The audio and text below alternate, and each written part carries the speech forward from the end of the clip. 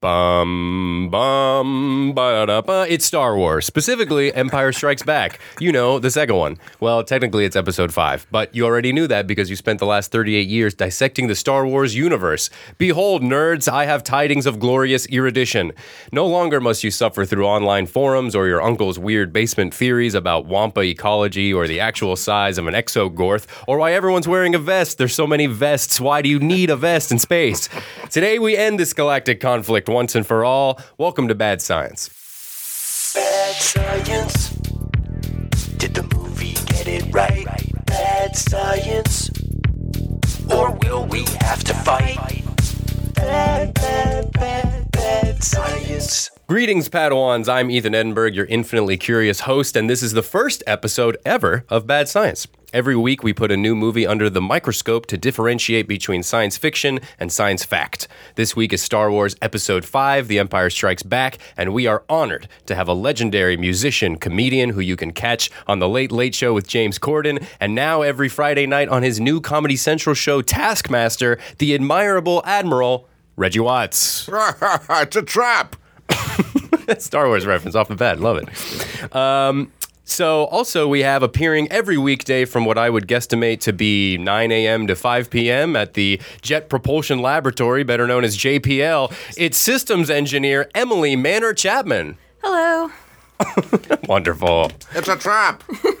Okay, so I want to start off, Emily, it says upon our research that you do mission planning and engineering, and so I was hoping that Reggie could guess what that actually means that she does, because I don't really know. I think it's time to guess what the guest does. Mission planning and engineering? Well, I mean, I guess mission planning, let's say they're going to do a Planet Hunter. They're launching a Planet Hunter, and you plan how that mission is going to go. That's pretty good. And then engineering, I imagine you have to be an engineer to plan a mission. Yeah. Actually, yeah, that's a really good guess. Mission planning is basically like planning a road trip where if you think of the car as your spacecraft and Google Maps as your navigator and your scientist maybe as a camera you mount on top of your car and you're trying to make all of them play nice together and how we're going to work all together to make sure we achieve the goals of our mission. Wow. Okay. It sounds like so some that's what I stuff. did when I first started at JPL, and now I've moved on to I work specifically with instruments on missions and making sure that they work and can take the science that we're sending them to take. What kind of instruments are we talking about? Because where I'm from, cello, bass, guitar, drums, I have a feeling you're talking about something else. Yeah, scientific one. So right now I work on a mission called InSight. It's a lander. It's going to Mars. And I work on instruments that measure the weather on Mars. So it's like a weather station. We're going to take the temperature, wind speed, atmospheric pressure on Mars. And earthquakes. And earthquakes. So that's the seismometer that we carry on board. Whoa. Reggie, do you know more about what she does than she does? I have to admit, I was at JPL about 3 weeks ago. So wow. What were you doing at JPL? Inside on Insight. I got the inside on Insight. Whoa. Yeah. It's a scoop. You heard it here first. That's right. So it's launching May 5th? May 5th, that's right. So, and this comes out before that. So everybody can look out for the launch and watch it online, or how does that work? That's right. We'll have a live stream online, and we're launching out of Vandenberg Air Force Base, which is just north of Santa Barbara. So for people in SoCal, you'll be able to see it. Either you can go there and watch it in Lompoc, or if it's a clear night, it's going to be visible anywhere from Santa Maria all the way south to San Diego. And it launches at 4 a.m. on May 5th. So it's a night launch. It'll nicely light up the sky even from Los Angeles. Okay, so you heard that. SoCal residents, get your sleep on May 3rd and 4th, and then May 5th, stay up all night, drive, and check out this amazing launch. May the 4th be with you. Yes, which is exactly what we're talking about here today, Reggie. Thank you for that segue. Before we begin, Star Wars, 1980, Episode 5, The Empire Strikes Back. Reggie, I think we spoke briefly, and you said it was your favorite of the Star Wars saga. Yes. What makes it so special to you? What's your relationship with the film? I really, it could have been my age, but I really thought that scene on Hoth, like especially when the probe lands and it's kind of like the harbinger of something terrible about to begin. And then them just waiting, the tension of them waiting and then taking binoculars and zooming in and seeing like this crazy force of walking gigantic robots heading towards them in the horizon, which I don't know why they didn't land closer. But but it was like that just ingrained on me, and I loved all the detail of like the cold and and like dealing with machinery and the cold and all the technical aspects of it. And I thought that was great. It had like it went through a lot of different environments, and you kind of learned a lot about the characters and the carbon freezing and lifting an X-wing out of the mire, and like there's just like it kind of like to me is the perfect encapsulation of all things Star Wars for me. Yeah, I think that's a great answer.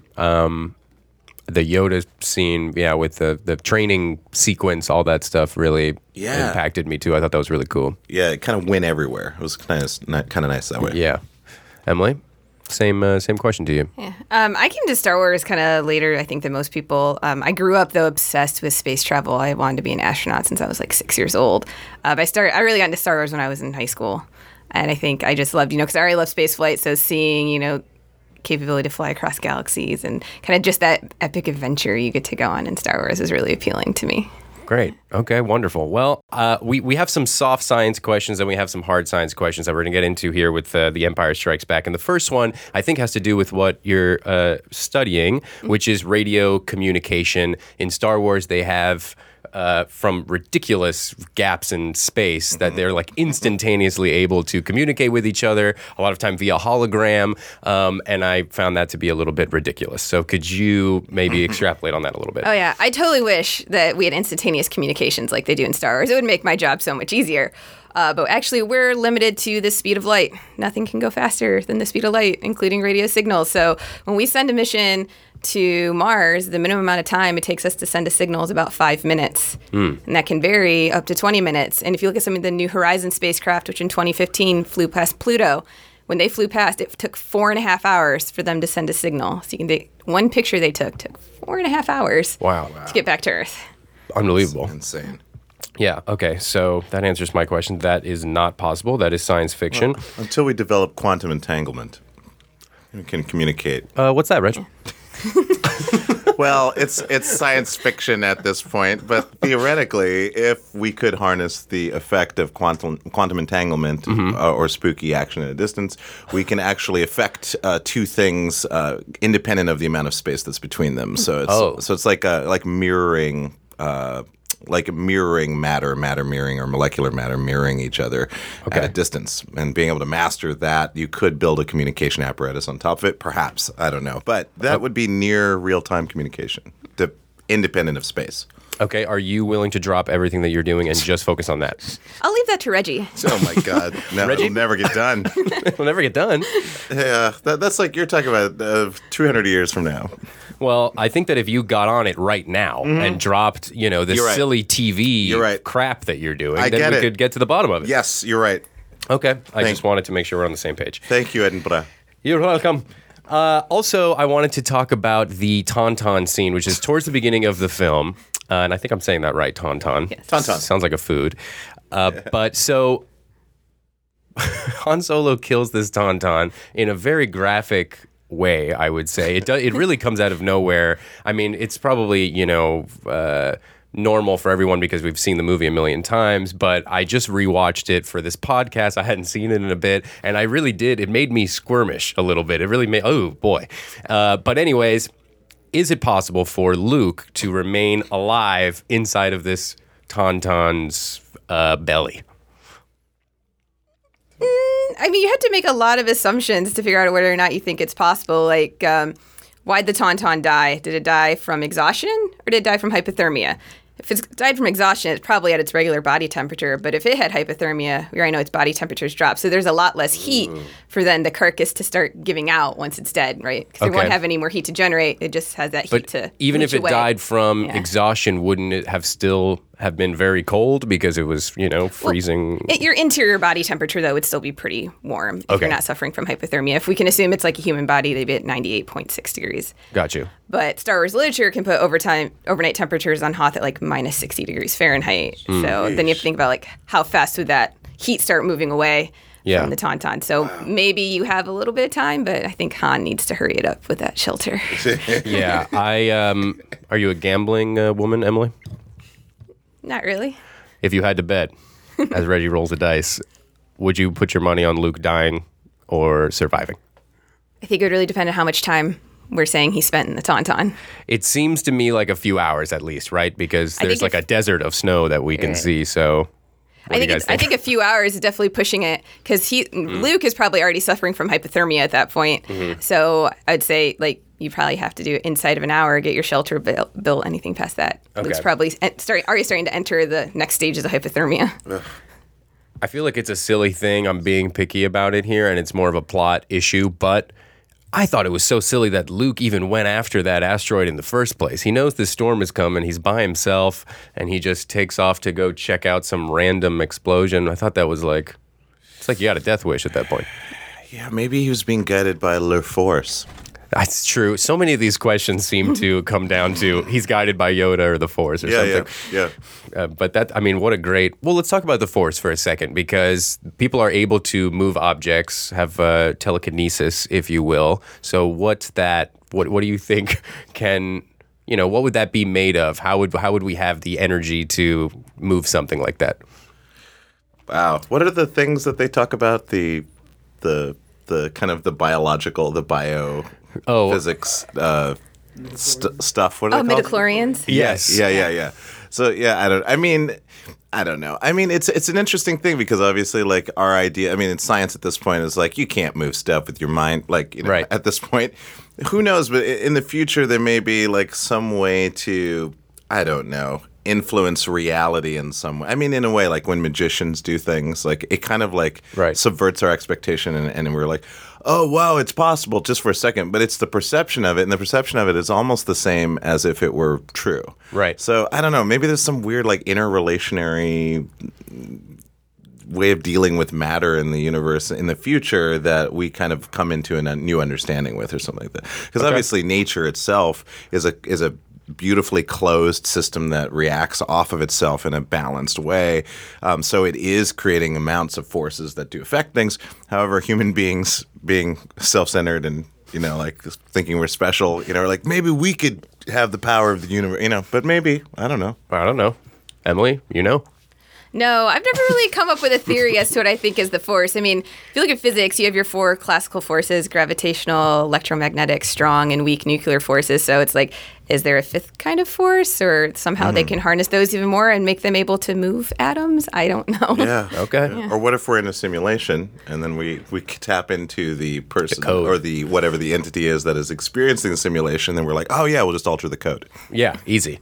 I always thought for some reason it's like a meditational monk thing, enlightenment that we could get to. For some reason, my belief, it's not really a belief, but my thought process goes to like, if we combine our mental energies enough, we're capable of more than we think as humans. I think that's true. I don't know about moving things, but there's documented phenomena where people have like sudden bursts of strength that they're like, oh my gosh, because technically, 1 square inch of muscle can lift 100 pounds. Yeah, 1 square inch of your muscle. Of my muscle specifically. Everybody else about 87. Yeah. But if you were to harness all that at once, you would just break your skeleton. It would just go, but worth it. But there are times when people, I mean, like watching Michael Jordan jump in the air, like doing like a dunk or whatever. Yeah. And you see like midway, it seems like he stepped on air to go one more higher. Obviously, that's just like mechanics and so forth. But there are ways to fudge things to make them more fantastic than we think. Yeah, I'm very interested in that. So another funny one here for me is that when Luke gets his arm cut off by the lightsaber, which obviously we don't have, so I'll keep hand, not arm. All right, I'm sorry. Thank God that you're here. Oh. Don't want to offend anyone. He gets his arm, his hand cut off somewhere near the elbow, I guess. So we're really has to move it up. We're really splitting. But anyways, there's no, and I guess they did it for PG purposes. Like there's no blood. Yeah. And I thought, okay, maybe it just cauterized his hand. Yeah. But maybe not. Maybe heat doesn't really do that. I've never tried to amputate myself. With a beam of intense light energy. Correct. Yes, I have tried to amputate myself with a bunch of other tools, but not that specific tool. Yeah. Yeah. Any I mean, thought? it makes you sense think that it would cauterize, right? Yeah, I mean, depending on what we assume a lightsaber is made Right. of. Mm-hmm. Right, of course. But yeah, if we think it's a very hot blade, like we see in other movies, they melt metal with it. So Yes. it's got to be really pretty hot. Pretty hot. Maybe it can, but on the other hand, it's so hot that even just coming into contact for that brief amount of time, their skin would just start like Vaporize. burning everything. Yeah, or vaporizing. Yeah. It's like those videos when people throw watermelons into volcanoes. It's like it just goes poof. It's just like a little puff of Too water hot. vapor, and that's it. It's done. So I don't know. Yeah, you're right. I mean, yeah, I guess we don't know exactly, but I mean, technically, if it somehow was a beam that was super laser precise, Yeah. and could control, the angle or whatever that you're moving through something, then I guess it would cauterize. Okay. Or it would hurt. So I'm putting the stamp of conclusion on that. That checks out. I think it's highly probable. Okay, no more research necessary. We got it. Okay.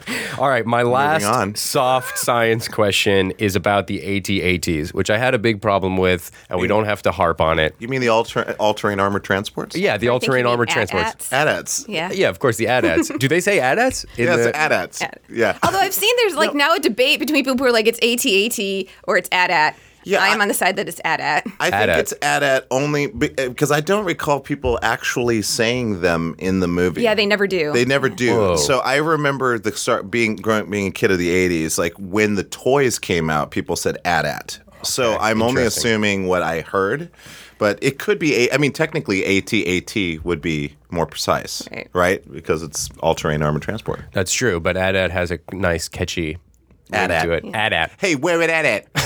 Dare. Uh-oh. How was that not in the movie? How did they not? I don't know. They should have Deleted scene. like a little weird, stupid, over CGI'd creature just popping up in the frame, going, "Oh, where they at? Oh, there. Uh-oh." I'm just like, no. No, yes. I vote yes. Okay, so we have a fun game here set up, which I'm calling R2 Decipher. So thank you so much. Thank you. Came up with in a panic half an hour ago. Thank you for your service. You're very welcome, of course. And so we're going to play a couple R2D2 clips, and I was hoping either of you or both of you can decipher what R2D2 is saying. So keep in mind, there's no wrong answer here. Okay? Okay. Yeah. So we're all in agreement. What's going on? Fantastic. So, Tom, please hit it.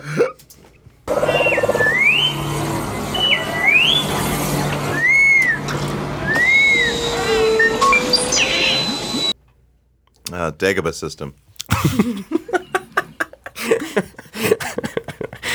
Okay. To me, he sounds a little worried. Anyone? Emotions?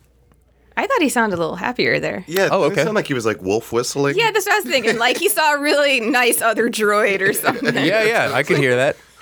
Look at that flying whatever that is. Woo-wee. I didn't know R2D2 was so perverted. He's a really He's strange guy. He just, he learned wrong when he was young. Yeah, it's not his fault. Yeah, not his fault. Yeah. It could evolve. They learn as they go. That's part of their how they work. Yeah. Okay, so let's hear the next one. Holy. Oh. Okay. Yeah, I think that one he sounds like a bit more upset. Like Mm-hmm. maybe Luke, why are you chasing Force ghosts across the galaxy? Yeah. Yep. Yeah. He's That's a like good in call. 3CPO mode there, but R2D2 version. Yeah, you're right. He's. Don't do that. Why are you doing that? Like that kind of. Yeah, he that's a perfect absorbs- imitation, by the way. I thought it was flawless. Thank you. He kind of absorbs his anxiety there. Yeah, on that one. totally. The R2's like, don't do that. No. I wish, by the way, that it went from beeping to words. He slowly learns English. Okay, let's play the next one.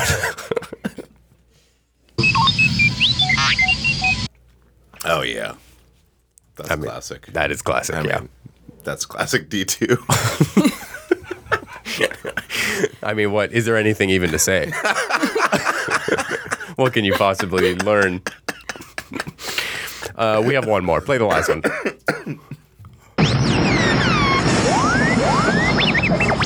Whoa, that's some distress stuff. I think. Yeah. I would agree, especially inferring from the explosion noise in the background. Oh, yeah. A little giveaway. I guess so. I guess so. No, that was fireworks. Oh, so he's having a good time. It's July 4th. They still celebrate, actually, in the Yeah, future. he's just bummed that they didn't spend the credits to get the bigger, nicer fireworks. That's right. Oh, boy. Okay, while we're on this road, why don't we just keep going? I have another sound effect game. This one's kind of fun. So let's play. We're going to play a few sound effects, and then you guys just tell me what it is from the film, okay? You got it. Sound effect 1. Go ahead, Tom.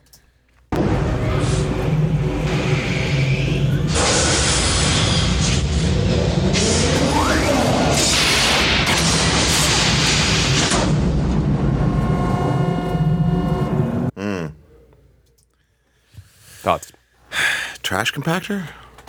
Well, that was in New Hope, not Empire You're Strikes right. Back, but it All definitely right. sounds like something heavy and metallic moving around. So Okay. Oh, right. We're talking about Empire Strikes Yeah, Back. so- could This be one an has an AT-AT? answer, obviously, so. It sounds. I mean, it's indoors. Not indoor. It's definitely inside of a large construct, and there's like That is true. there's actuators. And, the carbonite freezing scene? Emily? oh, maybe. That is correct. Oh my god, Nailed it. That's great. Yeah, yeah. That's yeah. 574 points. Oh Congratulations. my gosh, 574. Yeah. Your score, of course, must remain hidden until round 2. Of course. Yeah, until otherwise. I would never. revealed. Yeah. So let's play round 2. Okay.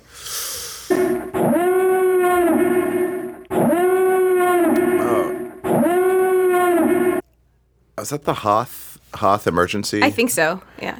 chime? So it is the rebel base. Imperial. It is the Oh. Imperial alarm. Damn. Yeah, very close. It's but an alarm. It is definitely an alarm. It's a siren, a frightening sounding one, by I mean, the way. it is. Yeah, you don't want to hear that. You don't wanna hear if that. You're not on their side. If you're on their side, you're like you still don't want to hear it, but you know it's it's helpful. So yeah, right away you're like, oh no, but then it's like, oh, it's their alarm. Yes. Awesome. Yes, exactly. Yes.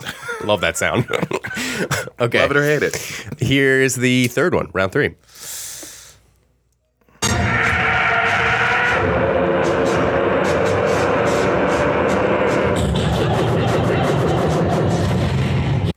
Galaga? Emily? Yeah, I think definitely Space Battle. Okay, you are both somewhat TIE fighter. correct, but it is Darth in- Vader's. It is in fact Michael Winslow, vocal wizard, making noises with his mouth. Are you serious? Yes, the music is from the film, but he has these shows where he will Yes. do the sounds from the movie, and that is him. That's so crazy because I was just talking about Michael Winslow yesterday. Okay. And specifically enlightening the person we were talking with about the fact that he re-Foley's Star Wars scenes. Oh, wow. So it's very so bizarre. specific. Yeah, Yeah, yeah. wow. I came across that video and was absolutely blown away. That was the most impressive part, but honestly, the whole thing was completely ridiculous. Amazing. All right. He's the best. Okay, so we're going to take a quick break here, and then when we come back, we will have the hardcore X-Wing science stuff. Okay, here I go.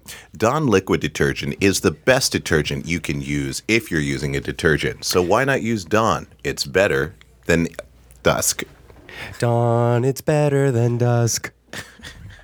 The break is over. Here we go, back to the show about science.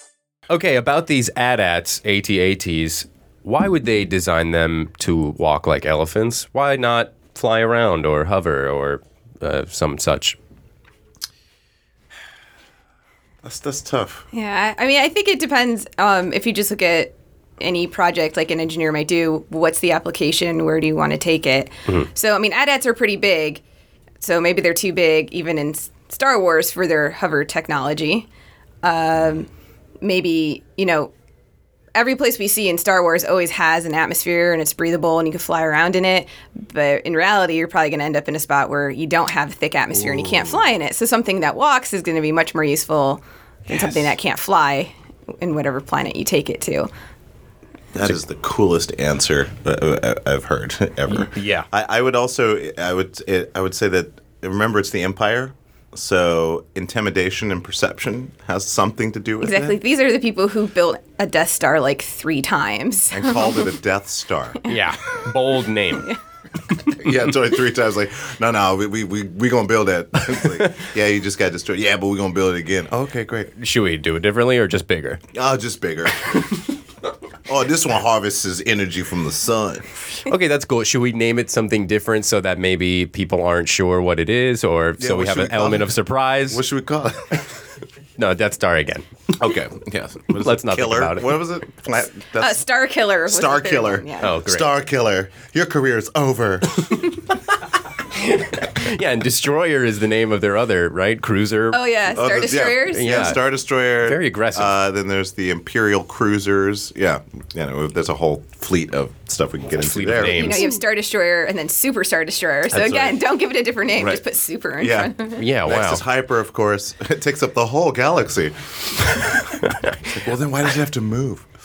Okay, 2 quick points. One on the AT-AT, just as an add-on, and feel free to tell me there's no need for me to answer this. I'm a scientist. Ethan, don't waste my time.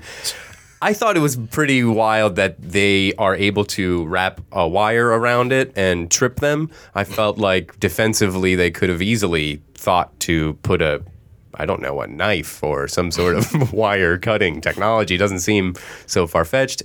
And then secondly, I wanted to ask about the TIE fighters because they say they use ion drives for propulsion, and we have those right now. We do. So that's like legit, right? Yeah, actually, and if you look at the Dawn spacecraft done by NASA that studied Ceres and Vesta, that's like the TIE fighter that NASA made, kind of, because it uses an ion engine. It uses solar panels, just like the solar collectors on a TIE fighter. So it's kind of like you can point to that and see, yeah, we have the same type of technology. Just it's not as powerful as what they show in Star Wars to be able to like move a TIE fighter that fast. Dawn does not move that fast, but we definitely have ion engines, and we've used them in space missions already. Nice. Okay, that's cool. So cool. Yeah, crazy cool. Digging deeper into these ion drives, what goes into that? How do they work? So an ion drive or engine is a type of electrical propulsion. So we're flowing ions and using electricity to create thrust. And they're different from traditional rocket engines that they create a lot lower thrust, but they also need a lot lower amounts of fuel. So you could just turn that ion engine on and let it operate for a very long time and have it push you up to very, very high speeds. Whereas a traditional engine, we burn it for a short amount of time and get that big burst of speed all at once. But it's costly in the way we think about spaceflight because we have to carry a bunch of mass with us being the fuel for those chemical engines, whereas electric propulsion has benefits because you need a lower amount of fuel and you can burn for a very long time. Wow, seems really useful. That's cool. Which reminds me also about the fuel. They never refuel, it feels like. They're the fuel that they have. I don't know if it's a different kind of fuel. I don't know if they talk about it in the film. Yo, what the fuel? Yeah, what the fuel, Emily? Yeah, they never talk about that. I mean, I guess you could assume that somewhere in their hangar bay they were refueling everything, but yeah, I don't think they ever talk about what type they use. Yeah, and they that's never true. in spaceflight ever worry about it. Right. Like you'd brought up, like Luke just decides to go to Dagobah. Right. Yeah, right. Just willy-nilly. Yeah. The only thing that I think the only way you can get around that is like saying, well, the rendezvous point was at least as far or farther away than Dagobah, so clearly he could go there. But yeah, he seems to give no thought to, I'm just going to go to this other. Yeah, what if he's stranded on the planet, too? I mean, the most you get is some hoses hooked up to a ship in a hangar. Yeah. That's it.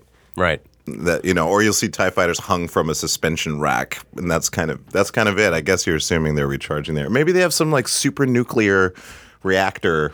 That's true. I just feel like they thing. would say something, because normally they, mention all these random... Because the ships explode when they get hit.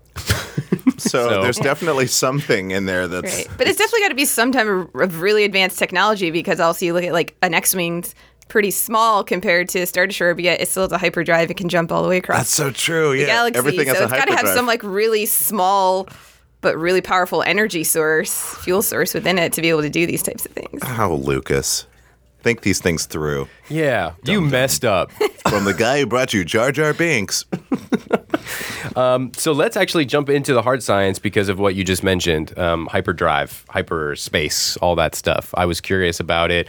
In Star Trek, which we don't have to talk about, they use warp drive. They don't say hyperdrive. And from my research, I've found that that's a little bit more... Accurate. Right, understandable. Could be a thing maybe in the future to like warp time and space. But hyperdrive or hyperspace is hypothetical at best. Yes. Is that correct? Yeah.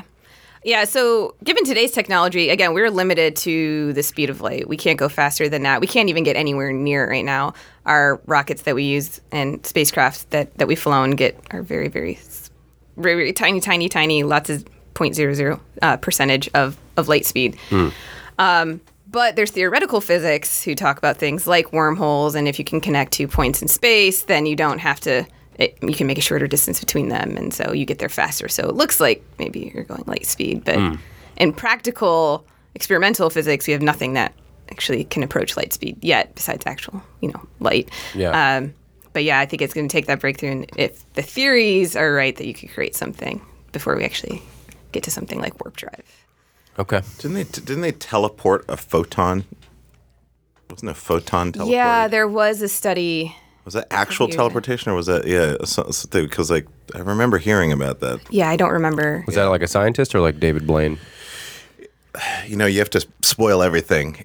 It was a scientist. Okay.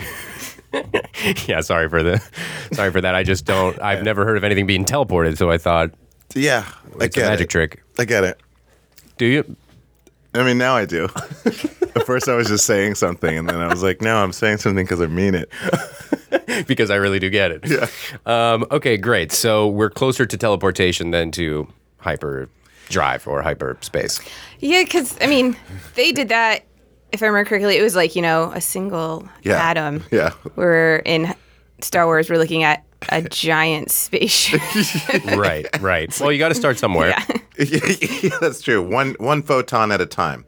Yes, that's how I take my life. Yeah, one photon at a time. I mean, that's so crazy to think. Also, like the idea of telepresence is interesting. Like if we're able to like slowly populate planets in the solar system or wherever distant places, and you can just kind of go there, because of the instrument cluster, or maybe there's a scan, and then the scan kind of recreates a virtual version of it, and you can kind of like pretend to be there. Right.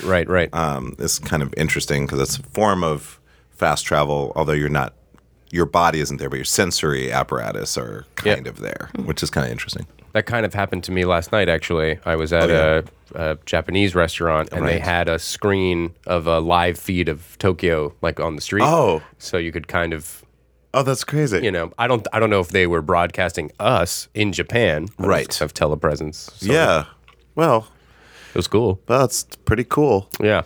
Yeah, I got to do this thing over the weekend. It was virtually walking on Mars. Oh, yeah. So we'd taken HoloLenses, and they had stitched together images taken by the Curiosity rover. So you put them on, and it's like you were walking around on Mars. It was really, really cool. That's so crazy. That's exciting to me. Yeah. Like helm a robot. Could you imagine? Like you think you're going in real time, but literally, like the commands are like by the time it gets there, the robot's like delayed by whatever it is.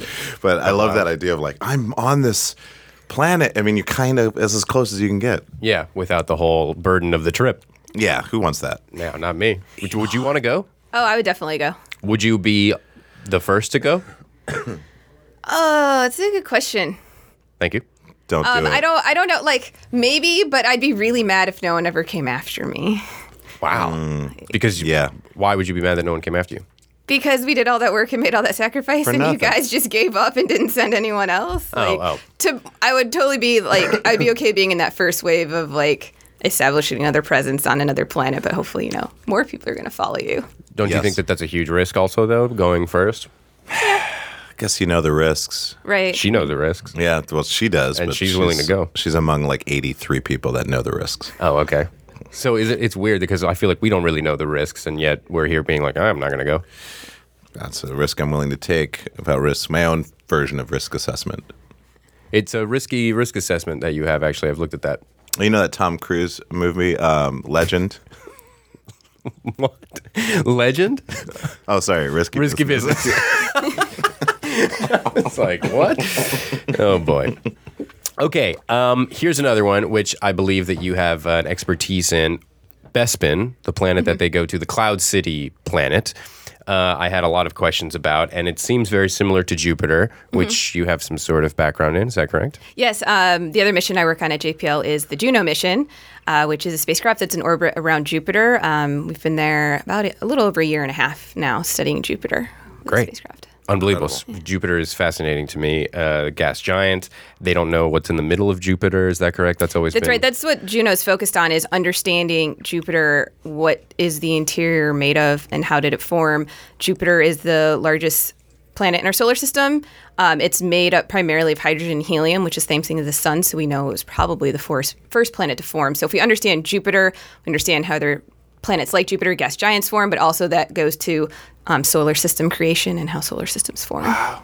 Unbelievable. That's so cool. So Jupiter was first. Do we know like the order of the chronological of the planets? I don't know, like, I'll put them on the way, but we know that like gas giants probably come first because they're made, like I said, hydrogen and helium. So they're going to gather up all the leftover gases that the sun leaves behind. Those are lice. That's why they're so big. They get them all first. And then you get something like Earth and Mars, which are the rocky planets. They're picking up the leftover rocks that haven't been coalesced into another planet yet. Great. Do you think it's possible that Jupiter has nothing and it's just made entirely of gas? I mean, like, what holds the shape of it? I mean, it would seem like you have to have some kind of gravity. Yeah, because it's so big. So the way planets start to form is you'll have just a bunch of gas or rocks floating around, and they start colliding into each other, and they stick to each other, and then it happens more and more, and they get bigger. So they start to amass more mass, and so gravity starts to form once they get to a big enough size, and then you get all the other physics and dynamics start happening. So you get that really large body that then it's large enough and massive enough to have gravity.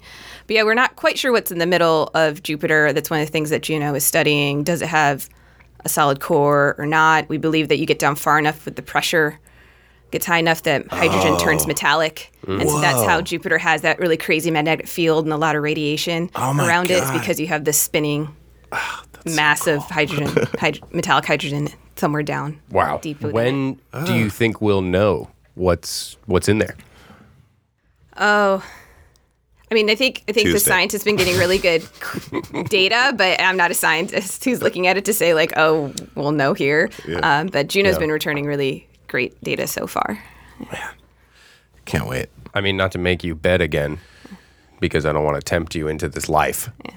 But if you had to, are we talking a year? Are we talking 10 years? Will I be able to know? Yeah, I mean, even now, as we gather more data, the scientists start to write papers. So papers are coming out about Juno and the first theory. So you'll see that now, and as Juno goes on, even beyond Juno, that data set is always available there to scientists to go back and look. I mean, scientists still go back to Galileo, which we sent to Jupiter back in the 90s, and look at that data. So those data sets are always there and can always be used for new studies and to update our understandings. Awesome. Okay, so everybody be checking online every day. You never know. We're going to find out. Galileo.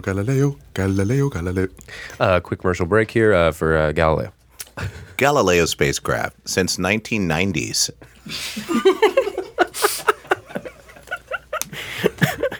And we're back.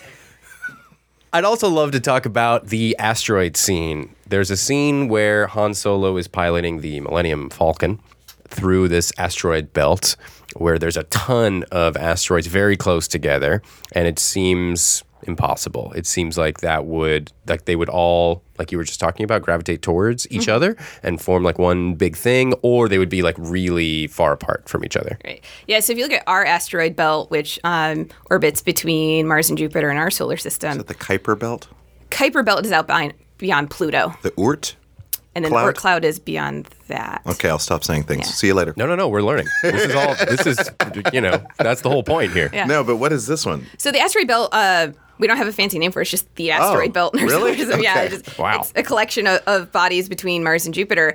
And the average distance between them is something like 600,000 miles. Like What? when we've sent spacecraft out to the outer solar system. We have never once, been hit by anything in the asteroid belt, right? We're not worried about smashing into something because it's so dense out there. We do look and see what we understand is out there when we plan a mission, but we're not like, having to do this crazy obstacle course or anything to You're get not through like, it. I hope Yeah. it clears it. And a lot of the bodies out there are also very small. The largest in the asteroid belt is Ceres at about 590 miles across compared to the Earth, which is almost 8,000 miles across. So much smaller bodies out there as well. Wow. Okay, cool. So what would it take for these asteroids to be closer together? Why would that ever occur if it were to occur? I think more like if you want like something that has that particles like much closer together, it's better to look at planetary rings. Like if you look at the ring system of Saturn, Right. there you have a much denser collection of particles. But again, they're also much smaller. They're even smaller than the things we're finding in the asteroid belt. But there you still get a much denser collection. And it's still something you couldn't fly a spacecraft through. Why not? You'd just be getting hit by... Bombarded. And those particles are going very fast, because they're Wow. you have to go, something that small has to go really fast to be able to stay in orbit around Saturn. Whoa. So you think of the relative like speeds everything's moving, you would just be getting peppered. And like the Cassini spacecraft that explored Saturn, like effort had to go into studying like where we think the rings stop and start, and never going too close, and like definitely never attempting to fly through them. Wow. Even in the rings, in the Saturn rings, we have things called like gaps, like there's the Encke Gap or the Cassini division, which makes you think like, oh, there's nothing there. That's not true. There's still stuff there. You couldn't fly a spacecraft through it. Wow. Ugh, where there's gravity, there be trouble. Okay, Jedi powers. Do you guys want one specific Jedi power? Because there's, the obvious, like, convincing people of things. There's moving stuff with your Yeah. mind. I'd say convincing people. More practical in the long run. Yeah. Like, I really need to get those gold bars inside that vault. You really need to get those gold bars inside that vault. I was thinking more humanitarian, like, you need to stop this war. Right. Yeah, you need to create decentralized energy for all people so that there are no centralized financial institutions controlling access to resources. Okay. Doesn't even repeat it back to you. Got it. Okay, he's like, I'm not going to repeat that, but I basically got it. I'll press the button. You can trust me. Relinquish control button. Is that the one you'd go with, Emily? I know, that's a really good one. I was thinking like maybe like force jumping or force speed where you can run really fast. Okay, so you're more into parkour than... You're like, I'm out of here in a really fancy way. Could take my car, You can but... make the best entrances and exits that way. Totally. Really great. Oh, yeah. And I feel like you just automatically be in great shape, right? I mean, Yeah. do you have to work out? If No, you can you force wouldn't. jump, you wouldn't. Nope. I think that we've learned a lot. We've had a good time. Any final thoughts, you guys? Looking forward to the new Star Wars film, Han Solo? Solo. Sort of. Solo, kind of. It's like, was it a coincidence he was named Han Solo? I'm looking forward to it. I mean, it definitely, the way it's marketed, it looks like it's for teenagers. Right. It's like, here's the teenager Star Wars. Yeah. I think... Star Wars High School. Yeah, so Star Wars High School. It's like, yeah. Ding, ding, ding, ding, ding, ding. Star Wars. Solo, great. Why weren't you in gym class? Hey, man, I don't know. I'm rambunctious. I'm a renegade guy. Yeah, I think it's gonna be cool. I'm really excited about anything that comes out that's Star Wars. I mean, like, I think the reboot thing is actually kind of working pretty well, and I think that they're capturing the spirit of it. And now they're kind of like they're creating their own version of Star Wars. Like, that's starting to begin now. It's like Star Wars is caught up to itself through the nostalgia effect, and now we're kind of exploring new storylines. And thankfully, there are good directors that are jumping on. Solo's been in trouble a little bit, so we'll see how that all comes together. Who took it over? Ron Howard. Ron Howard, yes. Ron Howard, yeah. Opie Cunningham.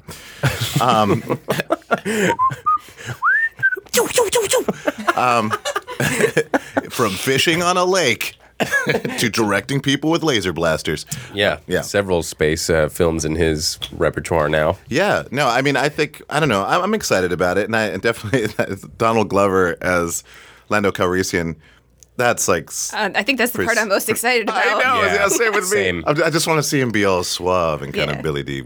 I'm excited about all of it. I think science fiction is one of the greatest story formats in the world because it defies race categorization, and it gives hope for people to kind of think about the commonalities and disparate social situations and like how people can work together. Absolutely. That's what I love about it. Love that. Em, if I may call you. What do I think about Solo? Yeah, you hyped up? I'm excited. I think I've been a little bit on the fence because, all the stories about the trouble and stuff. So I'm definitely going to go see it as well. But Great. I've liked more these, not the trilogy movies, but the other one, like Rogue One. I've liked those better than the trilogy movies they've done so far. So I'm definitely looking forward to these. Like you said, the new stories that aren't, that's giving them more space to explore other things. Great. Okay, well, Guys, look out on May 5th for the Mars launch. Yes, and if you want to follow Insight, you can follow them on Twitter at NASA Insight, or their website is mars.nasa.gov/insight. Beautiful. Love that. Drive up to, where is it? Northern California? Lompoc, California. Lompoc, California, to watch the launch. And look out for Taskmaster. Yeah, Taskmaster and my band's album, Wahada, releases May 11th. Great. So you can check that out and, live long and prosper. Wrong film. Oh, sorry.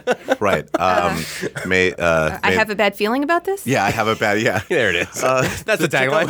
Check out the new single. I have a bad feeling about this. By Wahada. Yeah, by Wahada. Okay, like to thank my guests, Reggie and Emily. Thank you guys so much. Really appreciate you coming down. Thanks for having me. Anytime. Of course. And we'll see you guys next time on Bad Science.